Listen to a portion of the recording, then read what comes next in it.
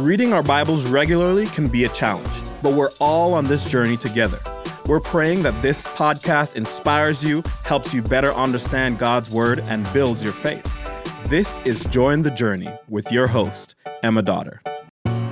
Thanks for joining. Today we are getting pretty close to wrapping up the 2023 Join the Journey reading plan as we conclude our Advent readings tomorrow. That said, that means that 2024 is right around the corner, quite literally. And if you have not yet had the chance to order a new Join the Journey guided journal, we'd love to give you the opportunity to do so. The team and I have worked so hard to make sure that those resources continue to be helpful study tools. And so this year's next journal has so many additional resources aimed at helping you go deeper in your study as we kick off the year in Proverbs and end the year in Psalms. So the links for both the adult and the junior journals are in the episode description. They're for you to check out or order on Amazon. All through the month of December, if you are local to Dallas, we've been selling them in the town center at Watermark, and we will continue to do that throughout the month of January until we sell out. But all of that said, today, we are studying Revelation 22, verses 12 through 13, and I am here with Watermark Young Adult Porch Leader Trey Mapes. Emma, thanks for having me. Trey, glad to be here. It is good to have you here. Thank you. You doing all right? I'm doing wonderfully. I love it. I've got a few get-to-know-you questions. These were picked specifically for you. Oh, okay. All right. The first being, what do you do for work? What do I do for work? So I work for Guidestone, Christian financial services firm, and really exciting. And then at my office, I have the role of Total Rewards. So Total Rewards. Anything that can reward you, I'm there. So I sit within the umbrella of HR and anything compensation, benefits, recognition, HR systems. That's you. So it's very much influencing, consulting, but then also digging into the weeds, data analytics, Excel, just nerd out on that stuff. Yeah, so that actually brings me to my second question, Trey. It's funny you mention it. What's your favorite Excel formula? Favorite Excel formula? You know me. You know I love Excel. Absolutely. No one fed me this question. I thought of it on my own. Your favorite Excel formula? Favorite Excel formula? I'm genuinely intrigued. XLOOKUP. What? It is a beautiful scene. XLOOKUP. Yes. That went right over my head. What is that? So basically, being able to find something in another data set and tell you something about it. So you have this unique identifier. It can go look in this other workbook, what have you, and then go find some really fun stuff about it. Just expedites so much analysis. I love it. I love expedited analysis. Right? Isn't that great? Don't we all want that? We do. And here's the thing, Trey. If some people might be listening, they might be like me, and they're like, I got to ask for help every time I open Excel. Right. But then there's the people who are with you. They're tracking, and they might want to meet you. They definitely. And so if they were to look for you on a Sunday morning, and they're thinking, hey, I listened to Join the Journey. I heard this guy Trey. Right. He seems like he knows what's up. Where would they find you? What service and where do you sit? They will find me at the 9.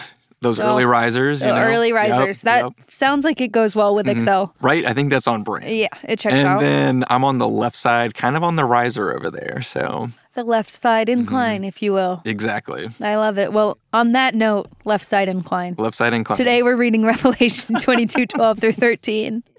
And Trey, I'm going to let you just take it away.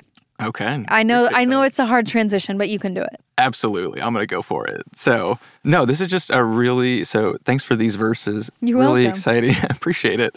Just so much hope. And we look at, Advent, the Advent season, this Advent being a word for arrival. And so we're reading, hey, Christ's first arrival, but now we're awaiting that second arrival. And with that in verse 12, verse 13, coming to recompense for everything. And so this idea of one, living with that heavenly mindset, knowing that we're not home yet, we're sojourners here, and then leveraging the time well to be able to stand before our Lord and be recompensed and be rewarded for what we did here. My favorite part of this verse is just those first 1, 2, 3, 4, 5 words.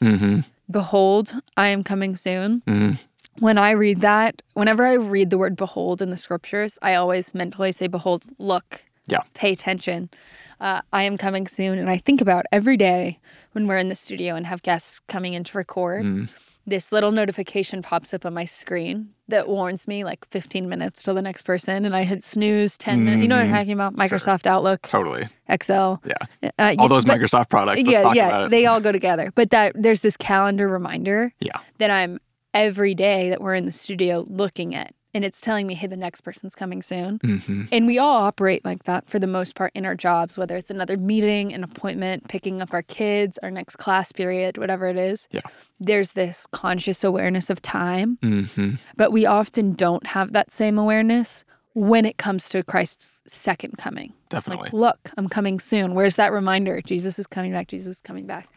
And we don't live with it. That's so great. Yeah, it's so easy to, when we look at the just unrest and wars and politics and just the busyness of life, it's so easy to just, again, look so myopically focused on today and here and now instead of, again, yearning for going home and just that heavenly mindset. And so many things would dissipate in their significance or our time and our thoughts if it truly was like, he's coming. Any moment. He could come back even before we're done recording this. And so really living with that top of mind. What about verse 13? I am the Alpha and the Omega, the first and the last, the beginning and the end. I think, again, too, it's in light of so many things, and I'm so guilty of this, getting spun up over things that, again, if I'm really focusing on that heavenly mindset, things that don't matter, and the small nuances, the inconveniences, where it's, hey, he's got it. He's sovereign. He's in control. He's in charge. Nothing surprises him. And if he's taking care of the birds of the air and the flowers of the field, he's going to take care of me. And he is the Alpha, the Omega.